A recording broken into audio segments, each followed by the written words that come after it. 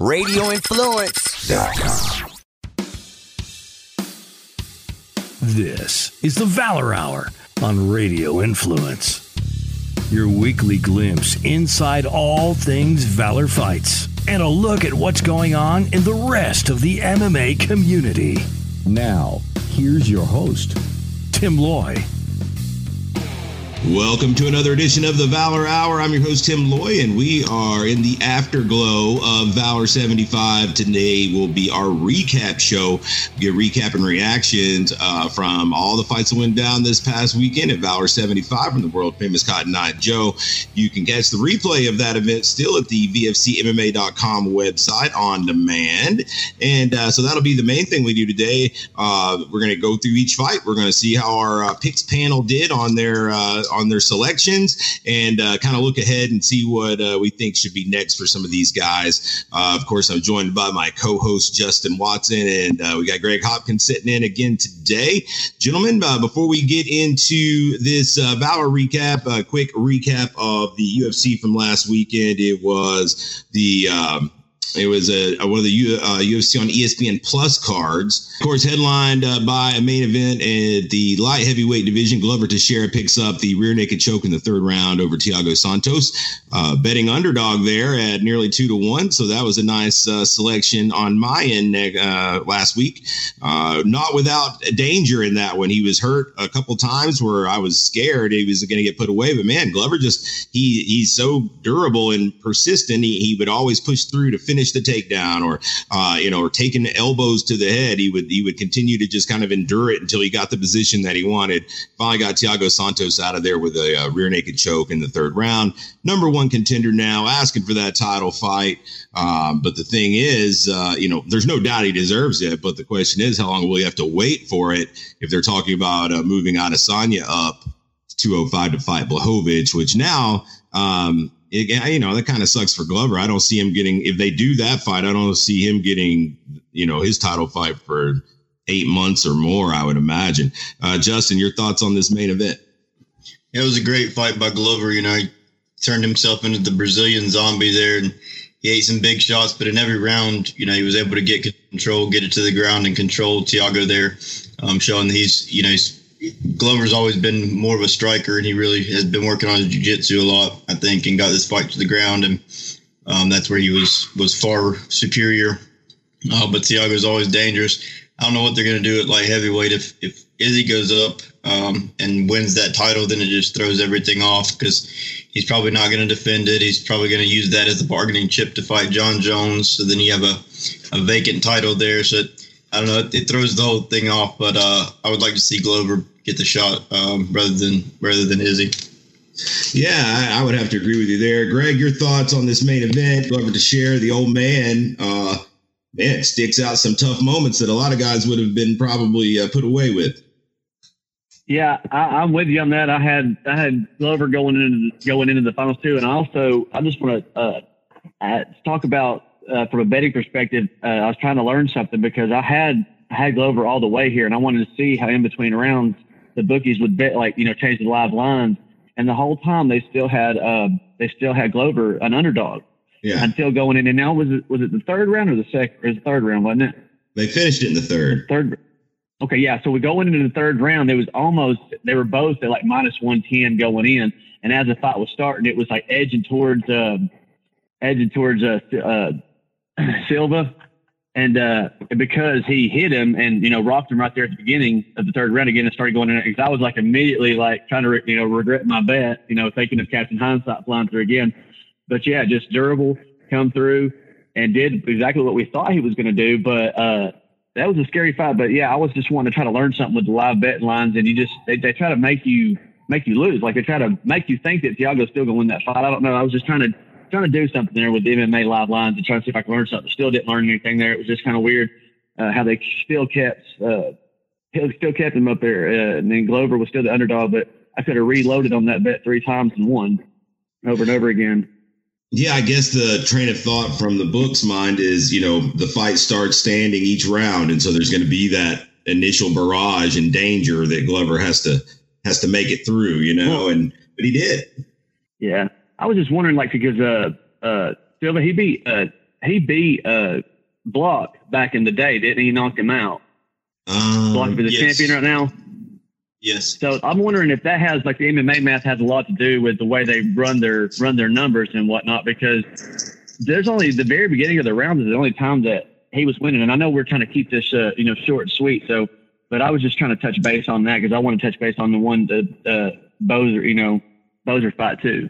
Yeah, the co-main event. Andre Arlovsky with a pretty lackluster, I don't want to say lackluster, I guess it was a definite win, but unanimous decision win that was less than inspiring, we'll say that, over Tanner Boser, who a lot of people had pegged as a pretty heavy favorite there. I recall saying last week, don't be fooled by the 2 knockouts that Tanner Boser had coming into this fight. That's not him, really. We saw what he's really about here.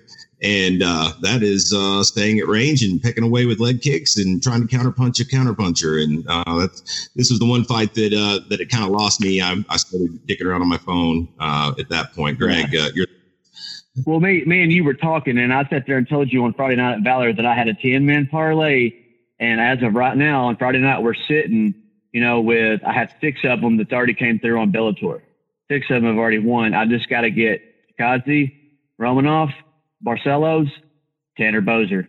Tanner Boser was the last leg of my parlay, and you looked at me and you said, it all sounds pretty good except for Tanner Boser. And I agree with you 100% because Tanner Boser is the fighter that Arlovsky wants, because Tanner Boser was going to respect Arlovsky, I guess just his name. If he would have went out there and fired off like he had the past 2 fights, I can't say he wouldn't have got caught and knocked out, but I can say that the game plan he came in there was shitty. I mean, that's Arlovsky's game. He's just going to stand and just as soon as you hit, he's just going to react and then move out of the way.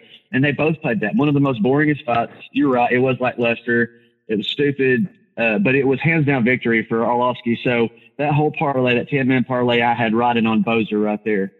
But with Arlovsky plus 315 on the books before the fight starts, I went ahead and hedged that one.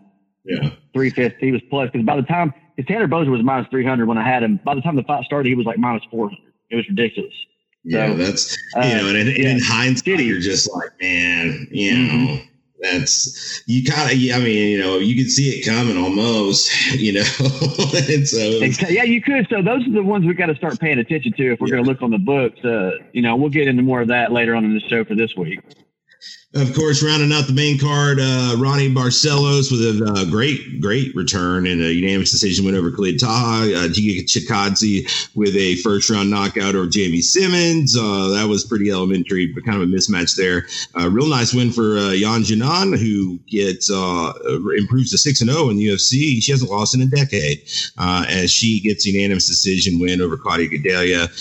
Trevin Giles with a knockout over Bevan Lewis in the 3rd round. I'd say he's going to get cut probably. Bevan didn't look like he belonged much during his UFC tenure. He's got the look, he's a big guy, kind of like John Jones. He just doesn't really do much. Alexander Romanov with a submission via forearm choke. Chokes Marcos Rogério de Lima unconscious with a forearm choke. You don't see that ever, especially at that level. Darren Elkins with a rear naked choke over Eduardo Garagori. That was my lock. If you guys listened last week, I said go ahead and put the trailer on Darren Elkins. He made it scary. I was not super confident as we were through the fight as he was getting lit up, but at least he came through for us. Max Griffin with a TKO, I guess, stoppage, doctor stoppage, you would say, or injury stoppage in the 3rd round as he more or less fucking ripped Ramiz Brahimaj's ear halfway off with a gnarly elbow. And then Gustavo Lopez makes quick work of the late replacement Anthony Bierchek with a submission in the 1st round. Justin, you wanted to touch on that, Max Griffin and Brahimaj. Yeah, man, Brahimaj, I felt like made a good show for himself coming in. I think he had a tough task with Max Griffin, and I think he did well to hang in there as well as he did and put on a good fight. But when he got hit with that elbow in the clinch, man, that thing ripped open. I was like trying to get my kid to puke by looking at it. You could like see down in his skull. Yeah, it was gnarly. Yeah. That was overall for me. Like, I didn't do really well like on DFS, but I did pretty dang good on the books. I feel like I won a lot more than I lost on this one. So overall, pretty good event for me. Moving on to this week's action as we close the book on last week. Real quick, we'll touch on tonight's event, which is getting kicked off right now. Bellator 252. Prelims getting going. We got Patricio Pitbull in the main event, defending his featherweight title against Pedro Carvalho from Portugal, who is a pretty major underdog here. This is also part of their featherweight Grand Prix. Got a pretty good co-main event with two undefeated, Jaroslav Amosov 24-0 against the four-time Division I All-American Logan Storley at 11-0. So that should get Greg's penis hard. Daniel Weichel, the German, rematches Emmanuel Sanchez. That's the main card. You got some Aaron Pico on the prelims. You've got some Conry Gracie on the prelims. And then, of course, someone we'll be watching, Emily King from KMAA, will be on the prelims taking on Carrie Melendez, 4-0 Carrie Melendez, wife of Gilbert. Tough fight for Emily King, but she definitely surprised a lot of people in her Bellator debut last time over Ava Knight. So we'll see if she can pull the upset again. Justin, anything on this Bellator card? I'm definitely looking forward to Emily King and Carrie Melendez. You know, it's obviously we have some bias going into that one, but it's a fairly small weight class in the division. So either girl comes out with a big win, you know, it could definitely launch their career. And I think both girls are capable of doing something special in there. See how Aaron Pico does is, you know, kind of getting I feel like this is more of a step back in competition than what he's fought in the past. But they need to get some wins under the kid's belt and push him pretty good. And I'm looking forward to the rematch between Carvajal and Patricky. Carvajal talks a lot, but Patricky's a killer, man. Greg, anything on this Bellator card you want to touch on here? I mean, of course, I'm intrigued in the Emily King fight, and if it was with Melendez, and if she does come through at that, when you know that low 115 weight class that Justin speaks of, her at 4-3, Melendez at 4-0. If she comes through and wins, she's a plus 380 favorite. So you know, shout out to her if she can win me some money on the books tonight. But speaking of Logan Storley getting my penis hard. My penis gets harder for Aaron Pico, man. Oh, yeah. I'm excited to see him get in there against the John De Jesus, or Jesus, how you pronounce his name. But either way, John De Jesus. But him, you know, and this is they're still building Aaron Pico at 6-3 right here, and I think his ranking is a little low, but he's just a wrestler and boxer, turned MMA at a young age, and he's still. Like it's as much as people talk shit about him, the kid's 24 years old. He's got 9 pro fights at Bellator. But I am excited to see him fight. But I don't know. I like watching the wrestlers, of course. I'm excited for the co-main with Storley, but I want to see Aaron Pico get another left hook in there somewhere. Pico's like 800. He's like a really, really heavy favorite on this one, which that's not. Have pause still just because, you know, and he's shown in the past that he can be beaten by lesser fighters. So it's tough to play him still. I think he should win. That's why I was thinking about maybe just sprinkling a little on his on John over there. I mean, he's plus 500. You know, what's $10 to win 50? You know, I mean, that's a good deal. I think the problem with Aaron Pico is the way Bellator's matched him. If you look at his losses, I mean, you know, 2 of them are against guys that are, you know, in the top 15 of the division. And like you say, he's only got 9 fights as a professional total. They just didn't build him the right way. I think, you know, they wanted him to be a star, and he's awesome. So they threw him in there with his first fight.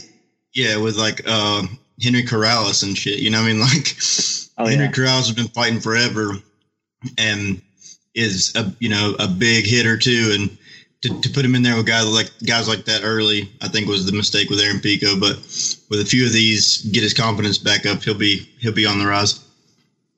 Of course, the other event this weekend is the UFC Fight Night. Once again, we're back on ESPN Plus, and that's Saturday night. We are headlined by a new main event.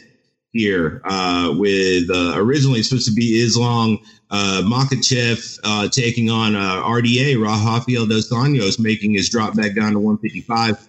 But it was a staph infection that took the Makhachev out of the fight. And so now we get Paul Felder, which I'm actually more excited for. I think we'll get a more exciting fight, even though that was still a solid matchup they had originally. But it was going to be Paul Felder. You know, what's weird to me is Paul had said he's only going to fight if it was like a marquee matchup, something that really kind of, you know, floated his boat. And I'm surprised that RDA is that guy. The only thing I can imagine is, you know, Dana had to have paid a lot for this, because if you take this fight off this card and you lose that main event, then you've got a contender series card. You know, there is no practical main event left on this card if you lose the main event. And we ain't there yet, I don't suppose. I'm going to get both of y'all's thoughts on this main event, and then one more fight from each of you on this card, as well as your DraftKings lock and fade. And then we will get on out of here and move on to our Valor recap. Of course, RDA is the betting favorite coming into this one over Paul Felder, fairly substantial, about 2-1, give or take. But it's short notice fight for Felder. He said he's been training for triathlons and whatnot moving into this, so one has to imagine his cardio should check out okay for this 5-round fight. Definitely a stylistic change of opponent for RDA, who is getting ready for a stifling wrestler in Makhachev, and now he gets a guy who's going to want to stand and bang, and Paul Felder. I'll go to you first, Greg. I wonder of RDA. I wonder him cutting to 55 again. You know, he's getting older. I'm not saying he's bad by any means, but, you know, went to 170, and, you know, he fought some of the better competition, and they did okay. Sometimes they didn't do okay. You know, not the best 170, but, you know, he was the champion at lightweight at one time. With that being said, you guys mentioned Felder running triathlons, and we joke about him like, is he ever going to get like a big, huge shot fight? You know, like he just fought Hooker right here recently, a while back, which is a good fight and whatnot. But this is a 5-round fight, and do we know if he was really training all the time? He was supposed to be working the commentary here and doing all that, and then, you know, it's 4 days before the fight, before we get, you know, he's jumping in there. Is he going to be ready?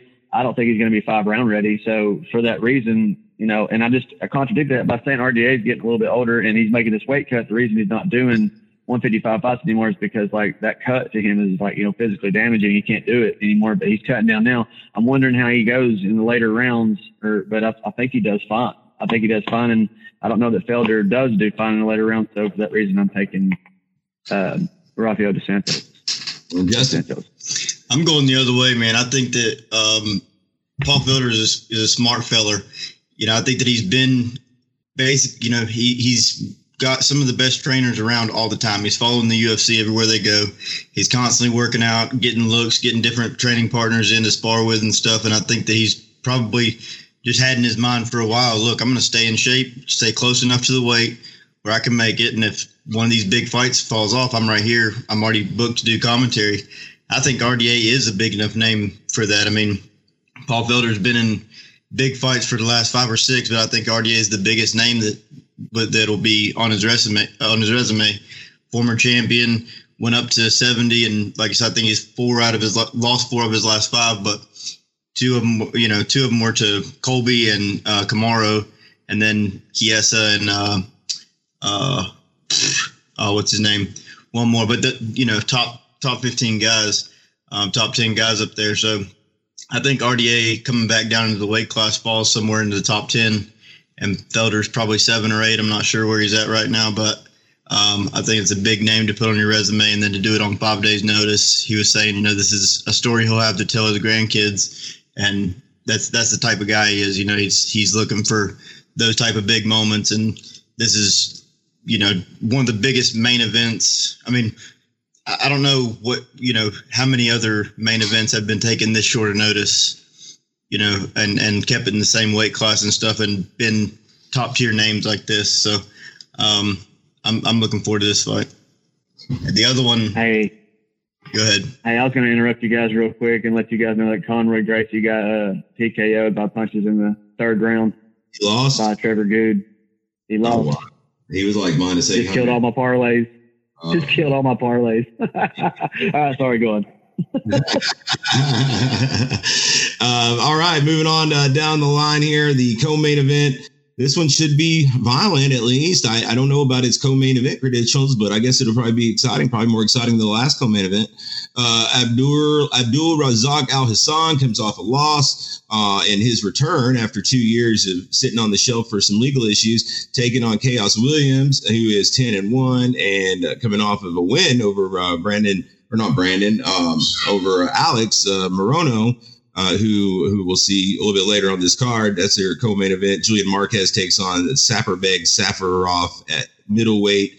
Kay Hansen versus Corey McKenna in a battle of up-and-coming strawweight prospects. We get Eric Anders on short notice on this card, taking on Antonio Arroyo, and then Brendan Allen versus Sean Strickland. Now that's the people's co-main event as far as I'm concerned. Brendan Allen was supposed to fight Ian Heinisch last week. Now he gets Sean Strickland, who we just saw fight a couple weeks ago, look really, really good against Jack Marshman. That's the main card. Justin, you want to touch on that? Brendan Allen, Sean Strickland. That's my favorite fight on the card for sure. Brendan Allen's a high pace, wrestler type, but has been working on his striking a lot with Duke Rufus, and Sean Strickland's, more of a striker, but I think the value, especially on DraftKings, is on Brendan Allen. I think you can get him at a pretty good price. I was trying to pull it up here real quick, but Brendan Allen's a slight favorite as far as the odds go. But I feel like on DraftKings, he was a good deal.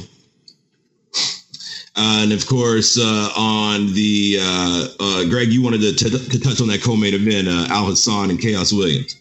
Oh, the only thing I like in that, which is it's iffy or whatnot, but I like the under 1.5 in there, because I think if Williams is going to go out there just firing, trying looking for Al Hassan, and I see one guy getting finished well into the first round, like in the first few minutes, and so I like the under.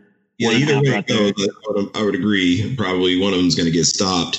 Prelims, it's Ashley Yoder taking on Miranda Granger at strawweight. Alex Morono versus Reese McKee, who we saw fight against Khamzat Chimaev last time out. Let's see if he has a little better time here against Morono. Luis Smoka versus Jose Quinones at bantamweight. Reina Marcos takes on the debuting Kanako Murata from Japanese fighter coming over from Invicta. Really solid wrestling credentials there for Murata. Tony Gravely versus Geraldo de Freitas, and then low-level heavyweights to open the card. Dontel Mays and Roque Martinez. Man, there's not a whole lot that excites me on this prelim card, honestly. I do think Smoka and Quinones could be pretty good action fight. Greg, anything on this prelim card? You had your eye on Yoder and Granger, potentially Morono, McKee. Yeah, just I like Yoder and Justin. You might laugh at me as her taking her even as a favorite at -120, but she's higher up in the rankings. Up on Tapology. She's 7-6, but like all her fights, all her fights are all against the top. Just the top tier girls over there. And Miranda Granger, is coming in here, and she's not fighting. She's never fought anybody, in my opinion. I mean, that's just, she had, who was it? Lima? Who she fought before this? It was, she was undefeated real quick. But anyway.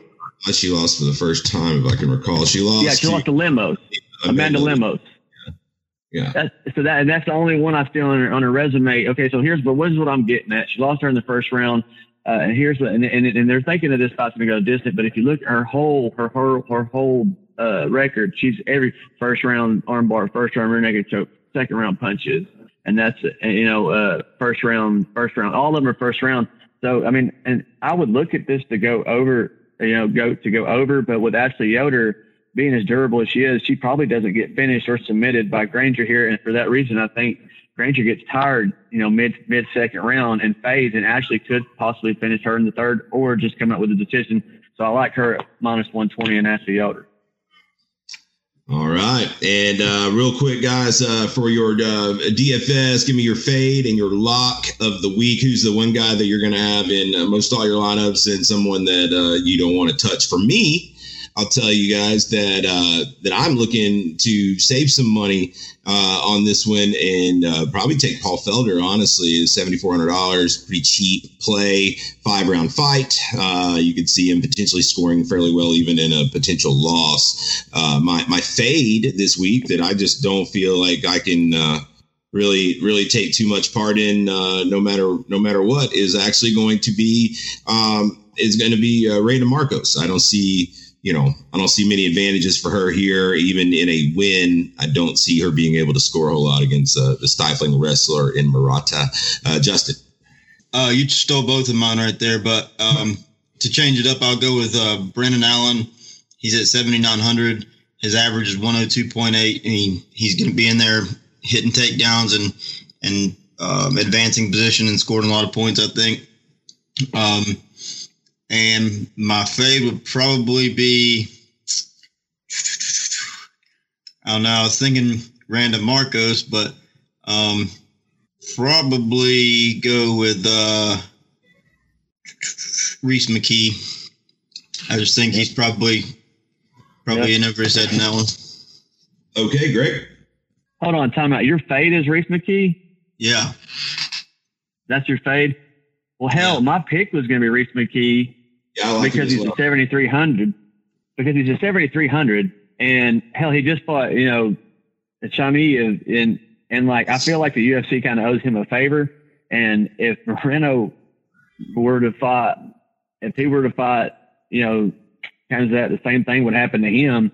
The only thing I don't, the only thing I can maybe kind of slightly agree with you is that, like, Ross McKee, that, he's a 155er and he's been fighting at the 170.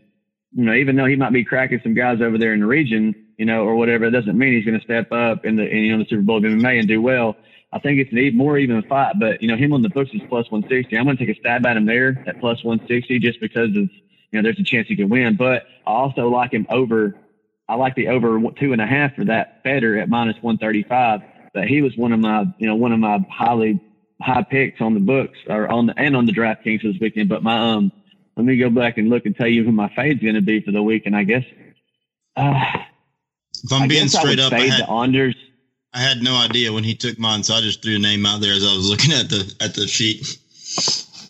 Well, it's all good. He's usually fighting 155, and now he's been fighting 170 lately. So there's a good chance he could get finished here too. But he can hit hard, and he's no slouch. But at 7,300, you're getting a lot of value there.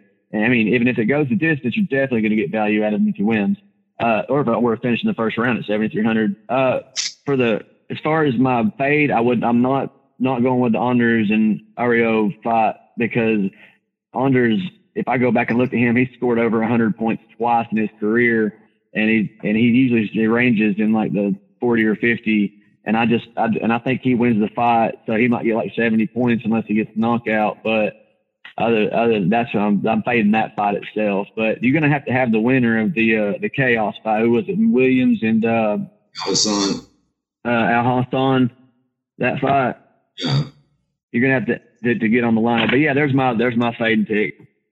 Yeah, that's one that I could actually see me sprinkling some Chaos Williams lineups out there to save the money and to just have a shot still at a potential. If he pulls it off, then he's going to be probably in your optimal lineup, I would imagine. I think so. All right, let's move on then to our recap of Valor 75, guys. Of course, you guys were both there on commentary that evening. And, it was a great night of fights. It was one of the most electric evenings that I can ever recall being a part of. It was for an all amateur show. It was something else to behold, I will say. Let's get into it, guys. Of course, we'll just alternate back and forth here. Keep it really quick on a lot of these early fights that that we had on the prelims. Opened it up with a combat jiu-jitsu match, Kristen Pack over Peyton Uten. Actually, before we do that, Justin, let's get our standings. We're coming into this event. Where did we stand? Coming into this week, Hobbs was in the lead with 55, Greg 53, and Chad 47. After this week, Hobbs went 16-5 and still in the lead with 71. Greg and Chad both went 14-7. Greg ends with 67 and Chad was 61. So Chad's 10 points behind and Greg's 4 points behind. All right. Tristan Pack picks up the win with a triangle. The Flying Hawaiian, they went about 7 minutes. Decent little start to the show. After that, what did we have? We had one for each of those, right, Justin? We had one for each way that it could have gone. Greg took a draw, Hobbs took Uten, and Chad with Pack. Okay, and then up next it was Joseph Hishmet from Shield Systems with a I guess it ended up being a TKO on this one. It was a verbal submission by Bud Cook, who actually fought fairly valiantly through the first round. We got to the second round, and about 36 seconds into that second round, Bud just couldn't go anymore. Did look a little bit more comfortable out there without the takedowns, I'll say, for Bud. But congrats to Joseph Hishman, made it look easy out there, and got that win over Bud Cook. Greg, your thoughts on these first couple here? Anything stood out? Bud Cook making that leap over to kickboxing for the first time, and he got to the second round this time. Yeah, it was cool seeing Bud Cook do it a little different. It's cool seeing that 0-0 next to his name, and seeing him start out with a little bit of experience in another discipline. But something that's funny about it, if you look it up on Tapology, it says Bud Cook Muay Thai bout, submission, verbal. Yeah. And I've never seen that in a stand-up kickboxing. I guess it happens. I don't look at them a whole lot, but he showed himself out. But Hishmeh was pretty dominant out there, and he really was. He was relentless, I guess to say, and pushed Bud to quit. Into the second. All the picks on Hishma there, was it, Justin? Yes. All right. Up next, we had a little glimpse at one of the participants in the 170 tournament coming up here at Valor 76. Tie night at the Joe. Tyler Hampton representing that Triple Crown Juggernaut Boxing Group with a win by TKO late, pretty much at the very end of the first round over Austin Nations. Hampton just never stopped throwing. I'm pretty positive he just threw the entire 2 minutes, and it was like a 2 minute long combo more or less on Austin Nations, who to his credit never went down. Probably should have been granted a standing 8 count at one point, but was not. And finally just he retired in between rounds. And so a nice win for Tyler Hampton as he kind of gets ready to roll into this tournament. Justin, your thoughts on Hampton here and his prospects coming into this 8-man tournament? Yeah, it was. I guess that was his first kickboxing match as well, right? It's his first Thai fight. He'd had 2 or 3, K1 style fights. Okay, yeah. He looks good. Coming in, he's pretty put together, and he put it on Austin Nations pretty good. Austin was kind of just head down throwing punches, and Tyler definitely was throwing, with, I believe, more technique. It wasn't, he wasn't taking his time out there. He was bringing it to him, but his punches were a lot more, a lot cleaner. So it was a good way to get him ready to go for next month. He'll be paired up with Derek Smith from LKA in the first round of that tournament. That'll be an interesting fight, I think, for sure. Yeah, I saw that one today. And where do we have on the picks? Everybody went with Hampton on that one. All right. Up next, it was a scary moment for us in this next one, guys. Taylor Roderick makes his debut representing Bond Muay Thai and gets a 33-second head kick knockout with the headgear over G1 Martial Arts Isaac Allman. There had been a low blow, I think. Was it a low blow, or did they have to fix the headgear? For some reason, his headgear came off. Yeah, his headgear came off. There was a stoppage of the action while they adjusted the headgear, and just more or less as soon as we came back from the stoppage of the action, Rodrigue just whipped a head kick out there and just knocked him unconscious, man. He was out. Scary moment, scary several moments, man. It took a while for them to revive him, and luckily he's okay, likely concussed, so hopefully he recovers quickly. But a very, very impressive debut for Taylor Roderick, who actually will take the place of a guy that William Lavino, who was in the tournament next month. I'm sorry. He pulled out, and Taylor Roderick will now enter that tournament to take on Peyton Hughes from up in Kentucky. And pretty slick debut here for Taylor Roderick, Greg. Yeah, right here. That was kind of scary, but I mean, you got to protect yourself at all times. With that being said, I don't believe that Isaac Allman should have been in the cage I don't think he should have been fighting yet. I think he needs to go back to basics and just not to hate on him, man, but like he had no business being in the cage with Taylor, and Taylor had no business being in the cage with him, and we found that out, in the first round. I mean, if you agree to a fight and you have to wear headgear, like bring your own headgear. Yeah. If you don't like the one that's provided for you. And that was something that I know he was complaining about with headgear. Well, next time you sign a contract or whatnot for a fight or agree to a fight, say, I don't want a headgear, because that was the issue he was having on top of not being ready for the fight. And it's something that threw him off. And when they restarted it, Taylor saw his opening and he came in and threw it just straight up. I mean, it was beautiful, but it was ugly too. But with that being said, I hope to see Isaac come back, but I would like to see him, I hate to, shade, not throwing any light on Taylor over here, but I would see Isaac get back into the gym and work on some stuff before he decides to fight again, because it's a serious game. And we found out the hard way that night, but a really impressive fight by Taylor. And I'm excited to see him next month in December in the tournament. It's going to be a good one. How did we pick that one, Justin? Chad went with Allman. Greg and Hobbs both took Nichols. So Chad burned his pick that he had earned earlier, huh? Yeah. And then rounding out the prelim, it was Sean Nickel from Triple Crown Juggernaut taking on Bradley Brakefield. This is the final qualifier spot for the 145 tournament next month. The winner getting to move into the slot against Travell Boone, which will be a very tough matchup in the first round from Nashville.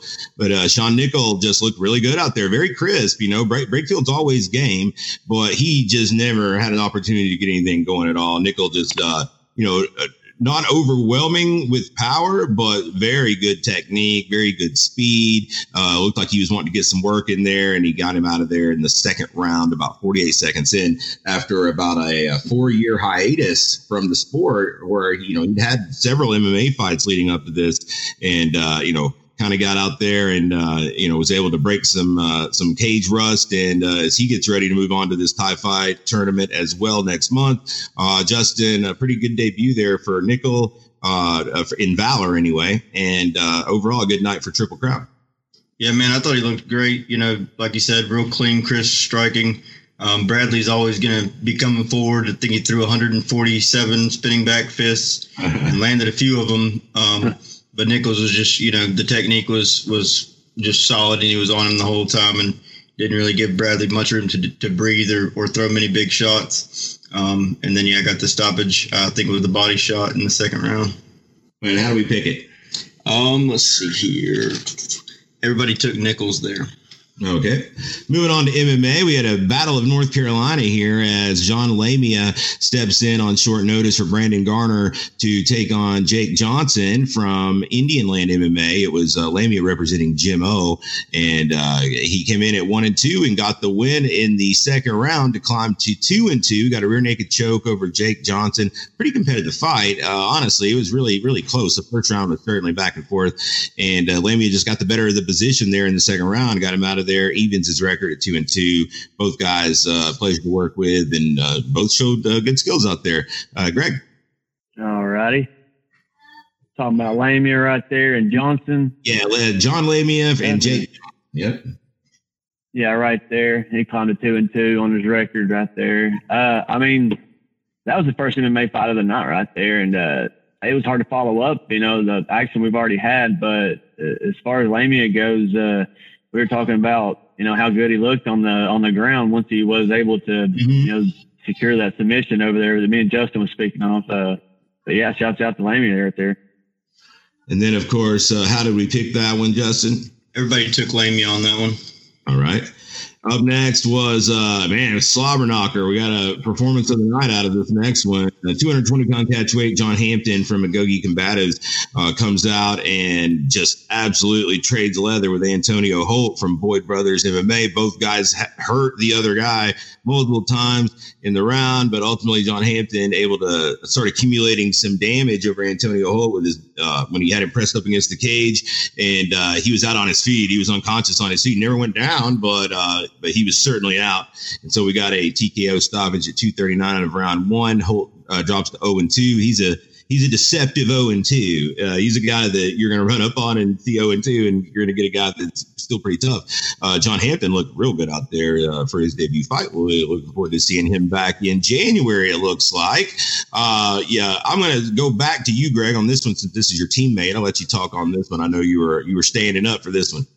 Oh, yeah. I was excited for this one because, we knew Antonio Holt was a tough cat, and we knew that the fight he had prior to this with the 0-1 loss against Vinny Torres may or may not have been a fluke, but we know that it was going to be a banger. John Hampton coming in green, first fight. We knew that he was a big boy, and he was looking for the knockout because he's seen the blueprint to beat him, is to just knock the hell out of him. And but I'm going to make this a short and sweet. That was a scary fight. From a teammate's perspective, it was a scary fight, but it was an exciting fight for everybody because every which way point in time was the definition of sports, like of what a sport is. Like you can, at one point in time, you can have hope, and then the very next moment you have despair. But then guess what? You have hope again, and then despair, and that went back and forth for both guys. So it was like a range of emotions and a roller coaster, and it deserved every award we have for the night, and both guys deserved it because that, in my opinion, was probably fight of the night. Maybe other than, I don't know. I think it does beat every fight. We'll get to more later, but I think it does. And with that being said, Antonio Holt is one of the most deceptive 0-2s that we will have at lightweight, going around. And how did they pick that one there, Justin? Greg's the only one picking up a point there. Oh, all right. Up next, we had a decision fight for the first time we go to a decision. It was heavyweights, and David Chuklaya evens his record to 2-2, representing Indian Land MMA in a hard-fought decision win over Somerset Martial Arts Josh Denham, who falls to 0-2. Denham accounted pretty well for himself. His first fight was against CJ Baker, and he was game in that one before he went down. And in this one, he went all the rounds. He won a round. It was 1-1 going to the third round, but Chuklaya just kind of kept that pressure on him. He never really relented that just kind of steady pressure. Denham found himself in bad positions in the third round, bloodied up pretty good, and just wasn't able to dig deep enough to overcome. Congrats to Chuklaya on the win. Justin, your thoughts on this heavyweight tilt?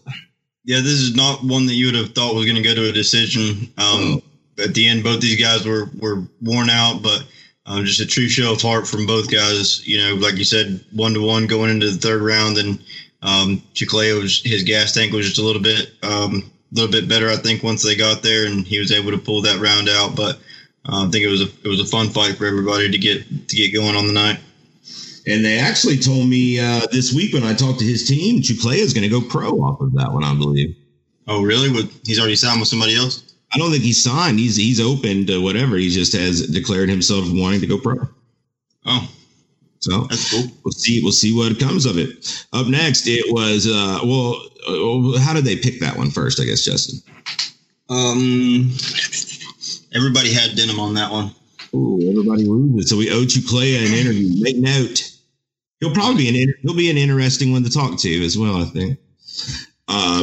And then we had middleweights up next. It was George Lowe returning to the Valor Cage off of his win back in September. So he had a quick turnaround, and he moves to 2-0 with a first round TKO over the debuting Hunter Spring from the UFC gym in Murfreesboro. Of course, George Lowe representing Coach Ray Thompson's Upstate Karate over there in South Carolina.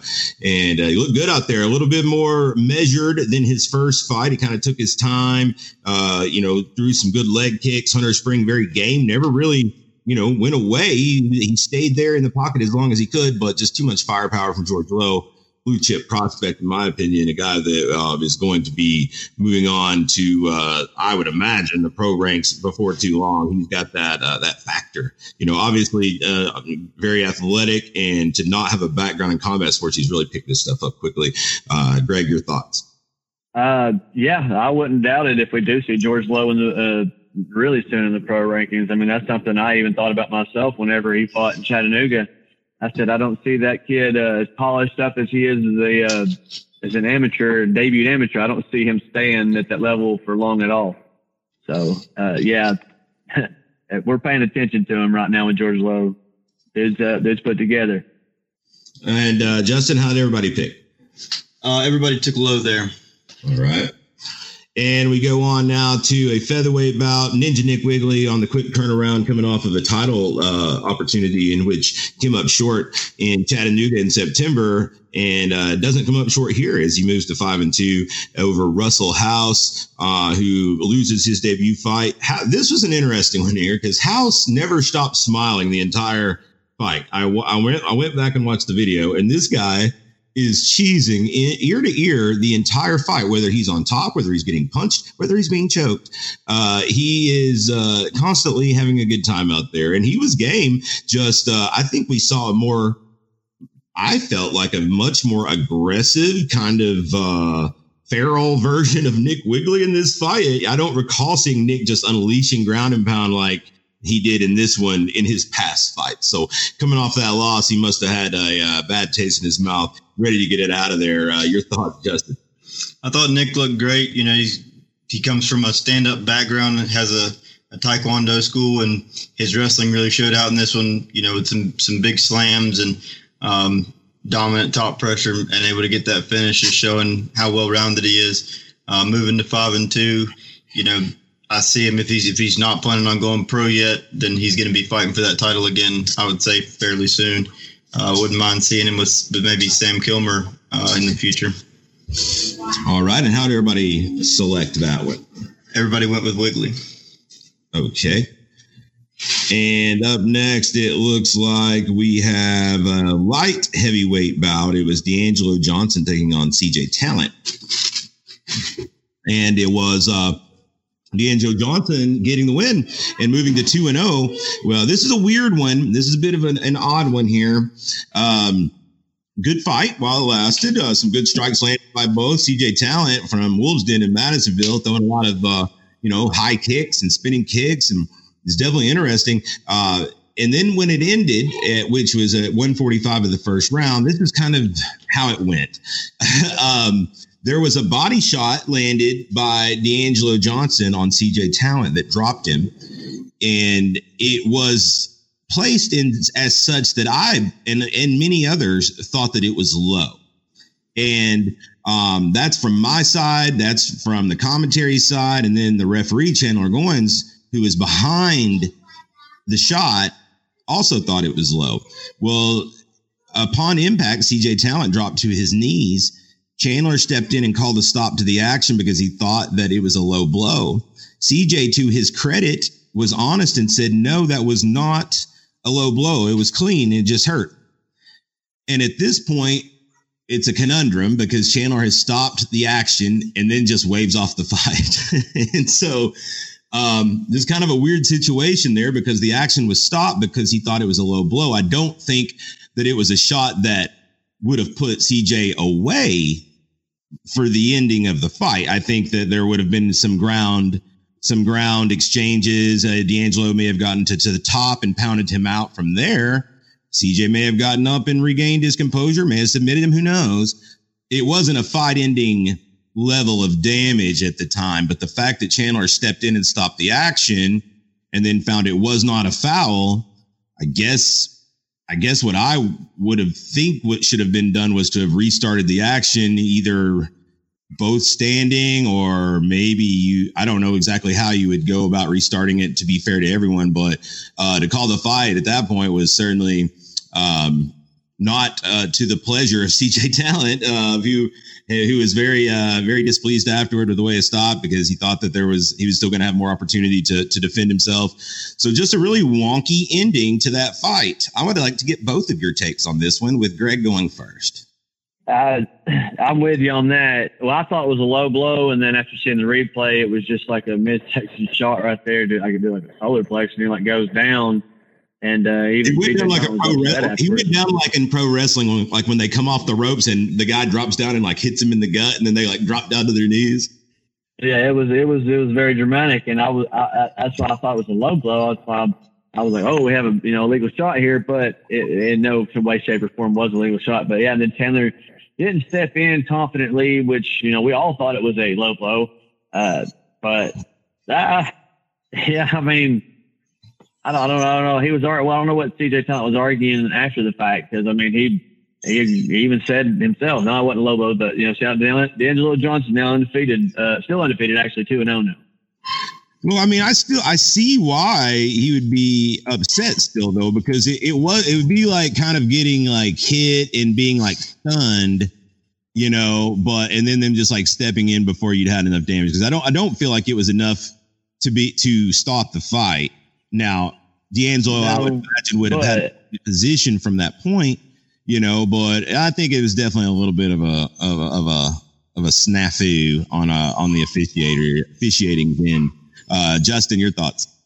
Yeah, it was unfortunate. I mean, obviously, like you guys have both said, from everybody's vantage point, originally it looked like a low blow, but as soon as we saw the replay, it was obvious that it was right to the solar plex. But I feel like at that point, when like you said, again, to CJ's credit, he could have said, yeah, it was a low blow and just taking a minute to recover and come back. But that wasn't his mindset. He was thinking, oh man, I'm in a fight right now. I'm not trying to get out of it.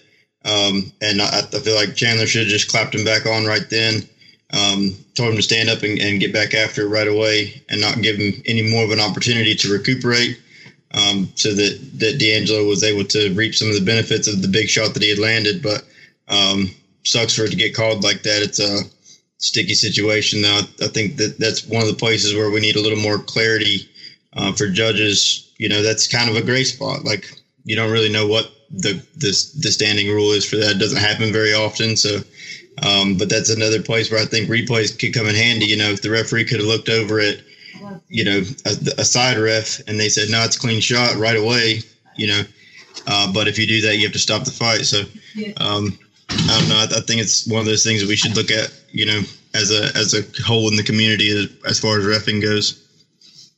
Of course, don't want to take anything away from D'Angelo Johnson, though. Moves to 2-0 and kind of on the scene now as a contender there at light heavyweight. I wouldn't mind seeing D'Angelo Johnson and Torres Finney go at it. That would be an interesting contender type fight, I think, at 205. How did they pick this one, Justin? Chad dropped that one going with talent. Greg and Hobbs both picked correctly.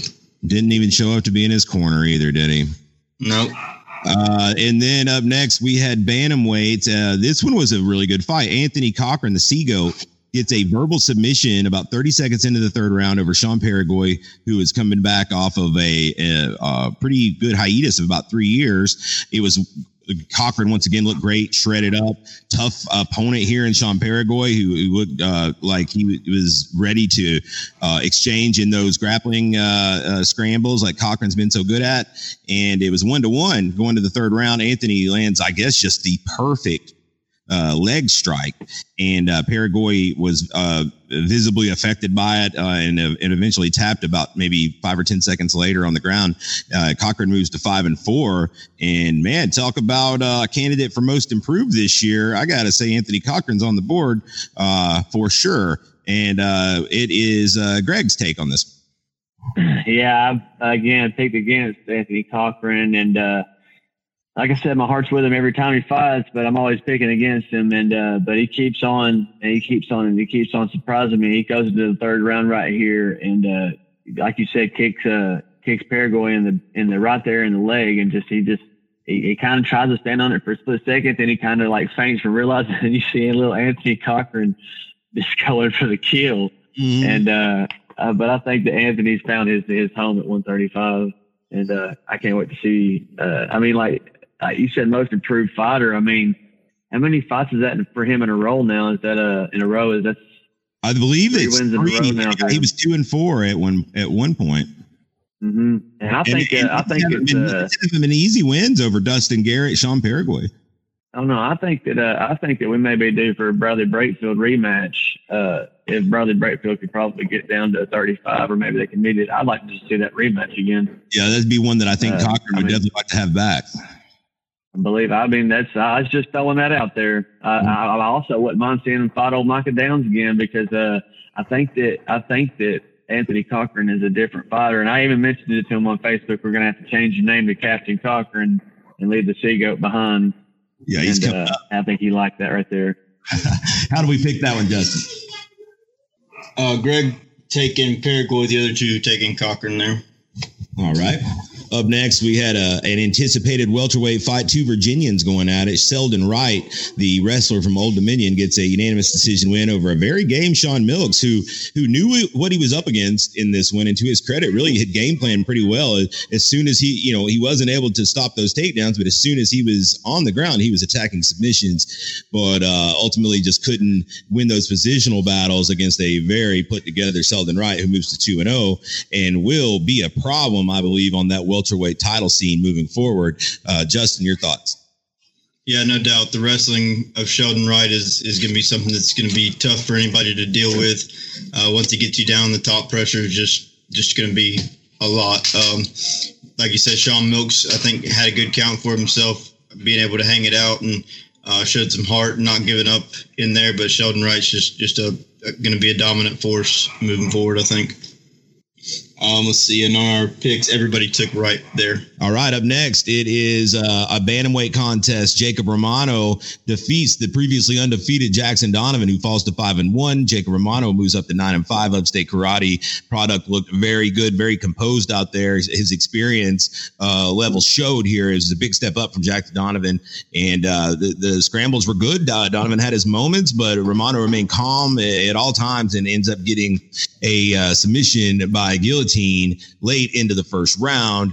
And, both these guys, I think, are still going to have very bright futures moving forward. Greg, you there? Oh, I'm sorry. I'm sorry. I lost right there. I was trying to look on Tapology. Was this Comby or Donovan? Donovan fought Romano? Yeah, Jackson Donovan and Jacob Romano.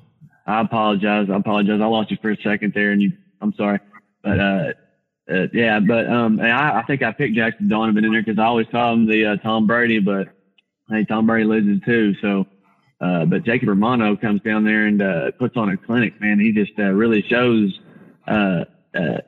before Jackson Donovan makes that pro jump, what he's going to be up against, when he goes in there. So I think this is a good wake up call, Jackson Donovan, and real good, really outstanding performance by Romano, man. I think he makes the jump here soon too. I don't see one. Yeah, I would think so.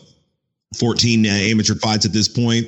I'd say Romano is more than ready. Donovan will take a lot out of this one, I'm sure, and I would expect to see the best version of him we've seen coming up next. How do we pick that one there, Justin? Let's see it. Chad picked Romano. The other two took Donovan. Who, if Romano didn't decide that he wanted to take that jump next, who has the title at 35 right now? It's vacant right now, and so what would make sense, honestly, would be Anthony Cochran coming off of his wins. It's quite a fight. It's a tough fight for both guys. Romano's still pretty salty there. I think he can keep up in the scrambles where a lot of these guys haven't been able to. I think it would be probably a 3-round war. Yeah, that would be a fun fight. I agree there. Okay, moving on. It was a number one contender fight at light heavyweight. So to set the stage a little bit, you've got some of these guys like your John Hamptons, your Torres Finney's, your D'Angelo Johnsons that are kind of moving up on the other side. The winner of this, I would imagine, is going to face off with one of those guys. But it was Tristan Scarborough, who remains undefeated, moves to 3-0 with a win over Josh Cumbie, who was returning after several years off, had a lot more experience, good close first round. It was really weird. I thought Scarborough got the better of that first round, but then in between rounds, Cumbie just said he was done. He said, I guess there was just like a moment of clarity where he just decided this just wasn't what he wanted to do. He wanted to put his family first, and that's applaudable. But decided he wanted to go back out there in the second round. Definitely an odd finish to this one. Congrats to Tristan Scarborough, though, who will be fighting for that strap next time. Your thoughts, Justin? Yeah, it's a tough way to realize this is not the game you want to play. But very better late than never, I guess. But yeah, Tristan Scarborough moving up to 3-0. Had a little bit of adversity. Cumbie was giving it back to him a little bit, and now he'll get to fight for that title. Did you say that was Tank's title? He's gone pro now, right? Well, 205. No, actually, the Tank was a 185 title holder. The 205 belt, we've never had a champion just because it's always been just a very shallow division. Oh, okay. Do you already have the other contender lined up? Well, not really, but I feel like we, between your John Hamptons, your Torres Finney's, your D'Angelo Johnsons, we can surely get a fight made between a couple of those guys for January to figure out, who's going to come over on that other side. All right. Everybody dropped that one. Everybody went with Josh Cumbie there.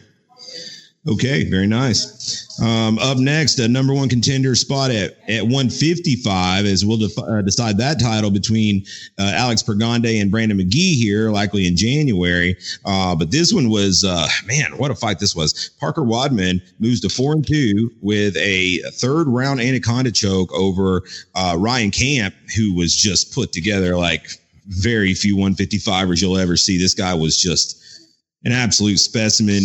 Looked really good in the first two rounds. The takedowns of Camp secured him the first two rounds. Parker knew he had to have the finish in the third round, and that's exactly what he did as he got that submission in the third round and a big come from behind win as he just showed that experience. Camp hadn't been put in that position before. Talking to his coaches after, he just said he just didn't know what to do. Essentially, they hadn't gone over that. So congrats to Parker Wadman, man. Really impressive win for him, and it'd be interesting to see how he does against the winner of that title fight coming up in January. Camp falls to 1-1, still a very, very solid prospect. He's one that you don't want to sleep on at 1-1. He'll still be a handful, that's for sure. Greg, your thoughts? Yeah, I'm going to go ahead and eat my crow because I told you guys last week that Ryan Camp wrestled for Coker, and they were top 25 D2 school in the nation. And I just didn't see, Parker standing there with his wrestling. And Parker has made me eat crow. I mean, you can probably hear him on commentary, talking his smack afterwards. I think somebody owes me some money because I think it was Chad Finnerty or Jeff made some kind of bet last week, and he came over and told me that I owed him some money, and I never got to talk to Parker, personally, but he was a pretty cool cat about everything. And when I wrote, on his thing, I was like, hey man, he's in season right now. Ryan Camp's in season. I thought that he's like, prime Ryan Camp right now. It's preseason, but I also said that I could see Parker getting like a guillotine submission or something like that. And I like when I said that Ryan Camp's in season now, and Parker Wadman says I'm always in season. And he was down 2-0, 18-0, or 18, whatever it is, 20-18 going into the third round, and ends up finishing him. I mean, that was a comeback victory. That was awesome. I got to tip my hat there to Parker Wadman. Yeah, Parker came up to me first yelling that I owed him some money and said that somebody had said something like that on the podcast. And I guess Nick told him that it was probably me running my mouth. So he thought it was me, but I thought I was going to get beat up there for a second. Parker looked awesome, man. I just to touch on it, this isn't my go, but that's just shows you that he's ready to make that jump. Being down 2-1, he knew that he was down 2-0. He knew he was down, and made the adjustments to come back. And he's one of there's a handful of guys out of that gym that are just, Cochran's one of them, Wiggly, just those guys are just gritty, tough to get out of there. And Parker Wadman's one of those dudes. That was a big win. And Greg's the only one that dropped that one with Camp. All right, up next, it was a featherweight bout. Sam Kilmer comes in and gets the submission by rear naked choke over Matthew Coakley, who was returning after about 8 years off, but had like 15 more fights than the young Sam Kilmer, who improves to an official 4-0, really 6-0 if you count his two fights he had before he was 18. And he's a solid prospect. I will say Kilmer missed weight by about 3 or 4 pounds. So Coakley, who does make bantamweight, was outsized quite a bit here against the young Sam Kilmer. But nonetheless, Sam Kilmer gets the win, moves to 4-0. It comes from pretty far into Virginia. I don't know, that he'll be a regular on our scene here, but I was still impressed with him all the same. Justin. Yeah, I was definitely impressed with him being a young kid. He's got a lot of talent, 4-0 now. I wouldn't, if we're going to see him back, I wouldn't mind seeing him contend for that strap or a number one contender fight. But probably a guy that's not going to be an amateur for too much longer, I would imagine. And how did everybody select that one? Let's see. Everybody took Kilmore there. All right. Up next, man, this is what they came for. It was catchweight, about 195 pounds. Sexy Lee Radford makes his debut here, and man, he packed the house out. They were all there to see Lee Radford in support of him as he went out there and got the win in the first round, 57 seconds in with the guillotine over Caleb Holt. They were throwing some leather early, man. Both guys connecting. Caleb Holt landed a couple really nice ones on Lee.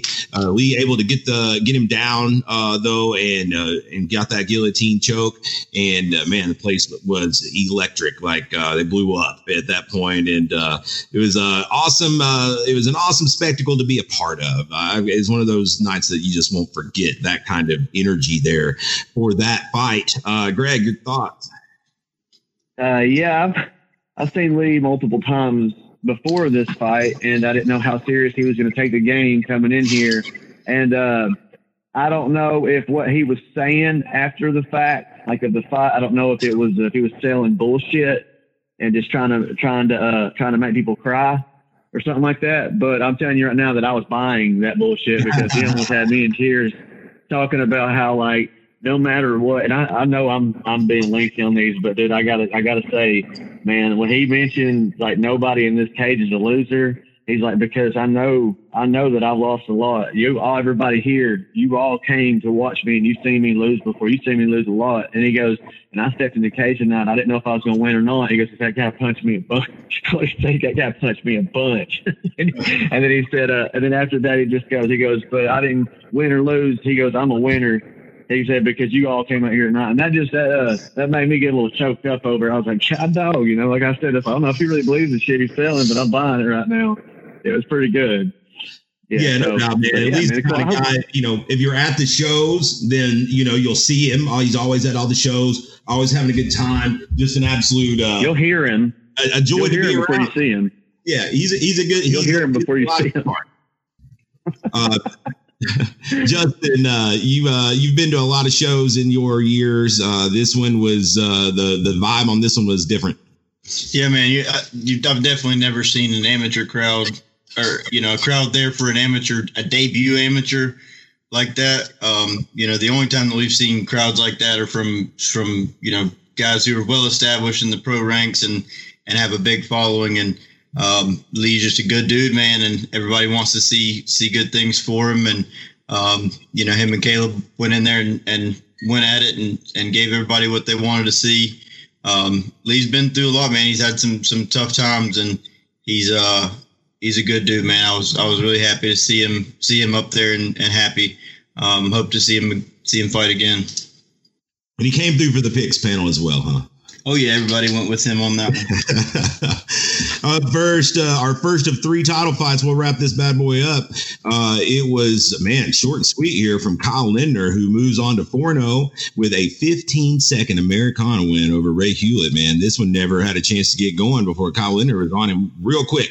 The speed at which Kyle Lindner closes the gap and imposes his will is astonishing. I don't know what flyweight amateurs in the area are going to be able to do anything with him at this point. Javante Miles Trowell, JMT down in Alabama, reached out saying he wanted to crack at him. He's got the athleticism, maybe, but I mean, I have a hard time seeing too many of our flyweights in the area being able to do anything with Kyle Lindner, who comes all the way down from Connecticut, stays at Shield Systems for 5 weeks after he beat Nick Ferguson last fight in less time. He beat him in 11 or 12 seconds in a submission, and massive step up here from Nick Ferguson to Ray Hewlett. Very, very impressive win by Kyle Lindner, I've got to say. Justin, your thoughts?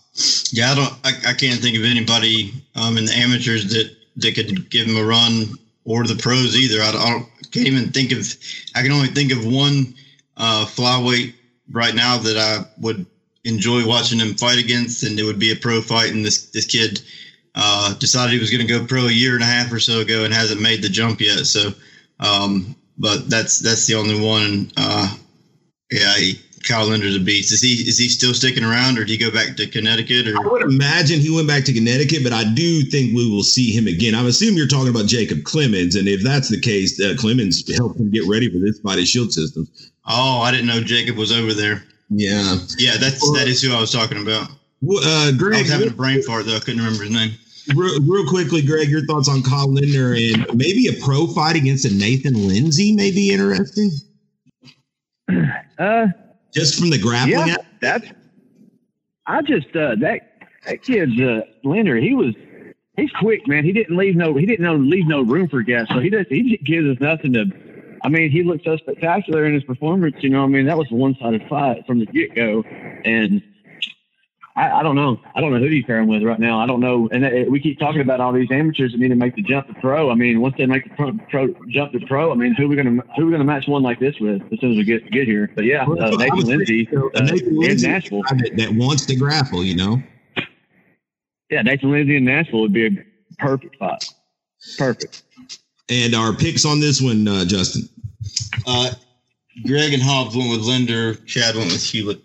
Co-main event of the evening, it was a rematch for the Valor Featherweight Championship held by the reigning and defending champion Andrew Sturdivant, fresh off of a win over the aforementioned Nick Wigley. That was in Chattanooga just a couple months back. Looked great in that fight. And he was looking to break his career-long streak of alternating wins and losses here, trying to make it 2 straight, including 2 over his opponent, but it wasn't to be on this evening. Garrett Sharp from KMAA gets a very impressive unanimous decision win. All the judges, all the cards over Andrew Sturdivant. Garrett's wrestling looked very good. Avenges his only loss of his career and moves to 6-1. Immediately vacates the title though, as he declares his intentions to go pro. Looks like he's ready for that. That little crop that has come up from KMAA at the same time, your Dan Baileys, your Garrett Sharps, those guys, they're starting to your Tank. Guys like that, they all kind of started together and they're all starting to kind of go pro together, it looks like. So that's interesting to see. Andrew Sturdivant back to the drawing board as he goes back to the pattern of the wins and losses. He's ready to get back at it soon, it sounds like. Maybe even want to kickbox here in December. So, Greg. Yeah, I'll go ahead and eat crow here too, because I picked Andrew Sturdivant on this pick as well because he won last time. And speaking of eating crow, I think that I remember Sam McAlpin saying that that Andrew Sturdivant wasn't going to have an issue with Garrett Sharp. So I based my pick a lot on that one pick, on a lot of what Sam McAlpin was saying. Plus, Andrew already had that one, but yeah, I, along with Sam McAlpin, need to eat some crow on that. But and I just have to say this and just throw a little teaser, not a teaser, but just me and you talked about Tim, or you're talking about Garrett Sharp, Anthony Cochran, Nick Wigley and Tank and all those guys going pro at the same time. It still makes me want to do the whole like team versus team kind of gig at some point in time down the future, because all that whole crew right there would be a really good crew to take with you. You know, I don't know. I just but Garrett Sharp, yeah, stood out head and shoulders above Andrew Sturdivant. That night was the better fighter. He was, and there was hands down no decision. I mean, his sweeps, his double legs, 2 side control is what secured the whole fight for him, and then just the top pressure, that heavy. Garrett wasn't a wrestler, but he's just a heavy wrestling base right there with his hips on top of Sturdivant, and just kept fishing, and just wouldn't leave no room. Just was crowded the whole time, and it was a really good performance by Garrett Sharp. And I had to go over after and squeeze his ear because I saw that thing puffed up. Man, that thing's huge. Mm-hmm. Yeah, congratulations to the new champ, Garrett Sharp. It was awesome for him. Justin, your thoughts, and how did they pick him? I thought Garrett looked awesome, man. You know, he's a guy that's, you know, he's been ready to make the pro jump. He wanted to get one more amateur one in there, and this is a good one for him to get. Andrew Sturdivant is a guy that I think could fall right into the mid-level, pro ranks right now. And Garrett was, able to get a pretty dominant decision over him after having, that be his only loss. He was able to get over the mental hurdle and went out there and dominated. And again, I like to see Andrew going pro before too long as well. He's, like you say, he's had alternating wins and losses, but he's fighting, guys that are the top of the top at the amateur 45s, but yeah, Garrett Sharp, Greg, were you talking about like a co-promotion thing, or are you talking about like a quintet type? Oh, no. I was just like, I know, like within battle, Team KMA versus Team Agogi versus Team PMAC, that kind of deal. Something that would be pretty cool to do. Like amateur or pro, a mixture of both. You figure out a point system to score and knock out so many points for the team. It's just, I think it'd be really cool to do. We had talked about it at one point, but I'd really like to see do a quintet, get a few teams and do a quintet grappling match. You could even do it with slaps if we wanted to just to change it up a little bit. I'm down for the quintet on anything. That'd be awesome to have. Yeah, we've talked about it. We need to, with the COVID shit, just threw things for a wrench. We'll try to get back on track with that here next year. Main event, heavyweights, two of the biggest guys you're going to see step into the Valor cage. Both these guys 6'6" plus. CJ Baker taking on Julian Goins, both undefeated. Neither guy had ever gotten out of the first round without knocking somebody out. CJ Baker comes out on top here, though. He moves to 5-0 with a second round rear naked choke with 4 seconds to go in the round over Julian the Black Cowboy Goins. This fight a bit different than your prior fights for either of these guys. We got a lot more clinch heavy here, and CJ Baker had made the move to Blaylocks, and I think that may have really may have been the difference in this one. Kind of adding some dimensions to his game. We got to see a lot more, I guess, grappling exchanges, for lack of a better word, here than what we've seen out of these guys in the past. But Goins, I'm sure, very young in the game, he'll bounce back. CJ 5-0 now, and is now ranked the number one heavyweight amateur in the whole Southeast, and of course the state as well. So he's already asking who's next. I'm not sure what we'll do next. I'll have to figure that out here pretty soon, but a nice win for CJ Baker. I'll get thoughts from both of you guys, and we'll wrap this bad boy up. We'll go to Justin first. Yeah, this was different. I think CJ Baker has, like you said, he's always been first round knockouts. He's coming in to land big shots, and I think that's what Julian Goins wanted. I think that's what all the fans wanted, but CJ Baker had a different plan, and he wanted to show that he has developed his game a little more, and he does have that wrestling background, and being with Blaylocks, they were able to game plan and allow him to utilize more of it. He got almost out of the second round and was able to get some cage time in there. So I look for a big step up in competition. It's wild to think of this kid was an independent who was just stepping in to fight the Tennessee football player at the stadium or at the Coliseum, and now he's the number one heavyweight in the Southeast. So pretty cool story with CJ Baker there. Julian Goins, I think we'll see back pretty soon. I think he just wasn't really ready for the takedowns. He was kind of thinking he was going to go get into a striking affair, and CJ just didn't oblige. Greg, your thoughts? Hard to believe, man. Like Justin brought up, just about 3 years ago, CJ was about to make his MMA debut against AJ Johnson, who's now with the Denver Broncos. Yeah, I remember that like it was yesterday, reading it in Knoxville all about it. So, with that being said, CJ Baker is now the champ at 5-0. Who's he got next? I mean, we know who it could be. I mean, we just got to get this guy active. James Garmany, somebody like that. Somebody like, Torres Finney's he's fighting. I'm sorry, what? Said maybe Dale Dodds. That's what I was going to say, Dale Dodds. Yeah, but I would like to see him have to get past Julian Goins first before he could fight CJ Baker. To be honest, that's what I would like to see. Yeah, I would. There. And I want to see that first, and then and I know that Torres Finney wants to fight 205, but that's a big kid, man, and he's strong, and I see him being a force if he wanted to at heavyweight. I know he has no intentions of doing that, but I could see it. Can you see the weigh-in pictures between those two? CJ Baker and Finney? Dude, it's literally a foot difference, probably. Maybe more. Just wait till Finney Torres wins the 205 strap and decides to be a champ at heavyweight, and then he might want to go down to 185. I don't see anybody at 85 maybe being able to stop him either. That kid's a hoss, Okay, no, let's go back to TJ Baker, though. I apologize. But TJ Baker, I don't know who we got him. James Garmy is the only one I can see standing in his way right now. Other than that, I want to see Dale Dodds have to get past Julian Goins. And if not, I think Julian Goins, we got to find somebody else for CJ to fight. But if we can't, that's the guy again, Julian. But James Garmy, I'd like to see that other fight, though, first, Dale Dodds and Julian. And how do we pick that one, Justin? Chad went with Goins. Hobbs and Greg took Baker on that one. And how did we? And so at the end of the night, one more time? How did everybody? Where do we stand? I guess going into this final show of the year. All right. So just on the week, Hobbs won the week by 2 picks with 16. Greg and Chad with 14. So going into the last one, we have Hobbs in the lead with 71, Greg with 67, and Chad with 61. So Chad's got all the room in the world to make up, and Greg's within striking range, but he's going to have a good show in this kickboxing one, which is going to be a hard one to pick, because how are we going to do that with picking the quarterfinals and all that stuff? I don't know.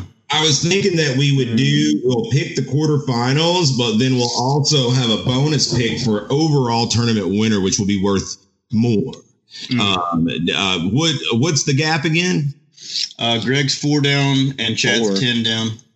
Okay, so we'll say that the winner, if you pick, we'll pick the quarterfinal matches, but then we'll say that we'll also have another bonus pick where you pick the winner of the whole tournament on each side, and that will be worth 5. 20 points. Okay. 20 points. 20 points. That'd be a hard one to get. Yeah, we'll say it's worth 5. Yeah, well, it's a tough tournament. It's just some tough tournaments, man. Oh, dude, it's going to be really. They're both very close in their own ways. Like your 45s are very much more experienced, technical. Your more traditional Thai guys. Not to say that the guys at 170 are not technical or not Thai guys, but it's going to be more lower records with lesser experience, but like MMA experience and just like tough. Hard-nosed guys. So they're very different brackets, but they're both very close in their own way. So I'm excited for that. We'll get into a lot more of that here in the following weeks. Let's wrap this thing up, guys. We'll be back with you all next week. From all of that, we only had 1 interview, Ode. Is that right, Justin? 2, I believe. I'll have to go back and look. Chuklea. I believe there was 2. Chuklea and I feel like there was another one. Let me look over. It was Chuklea and Cumbie. Everybody took Cumbie? Yeah, everybody took Cumbie. So we have Scarborough Chuklea and Scarborough. Okay. All right. Well, that's good. Very good, guys. Before we wrap this thing up, folks, if you would give us a subscribe wherever you're listening to this podcast, whether it's Spotify or iTunes or what have you. Please continue to tune in every week. Share our social media and join it there as well. On Facebook, we've got a page. If you would give it a like, we would appreciate that. And we'll be back next week with UFC recaps, and we'll start diving into some year-end review, year-end type award type talk, since all the MMA's done now and we're down to just the tie for the last of the year. Thanks so much to Greg Hopkins for sitting in, and as well for my co-host, Justin Watson. I'm Tim Loy, and we are going to sign out. We'll see you guys next week. Valor Hour, we're out.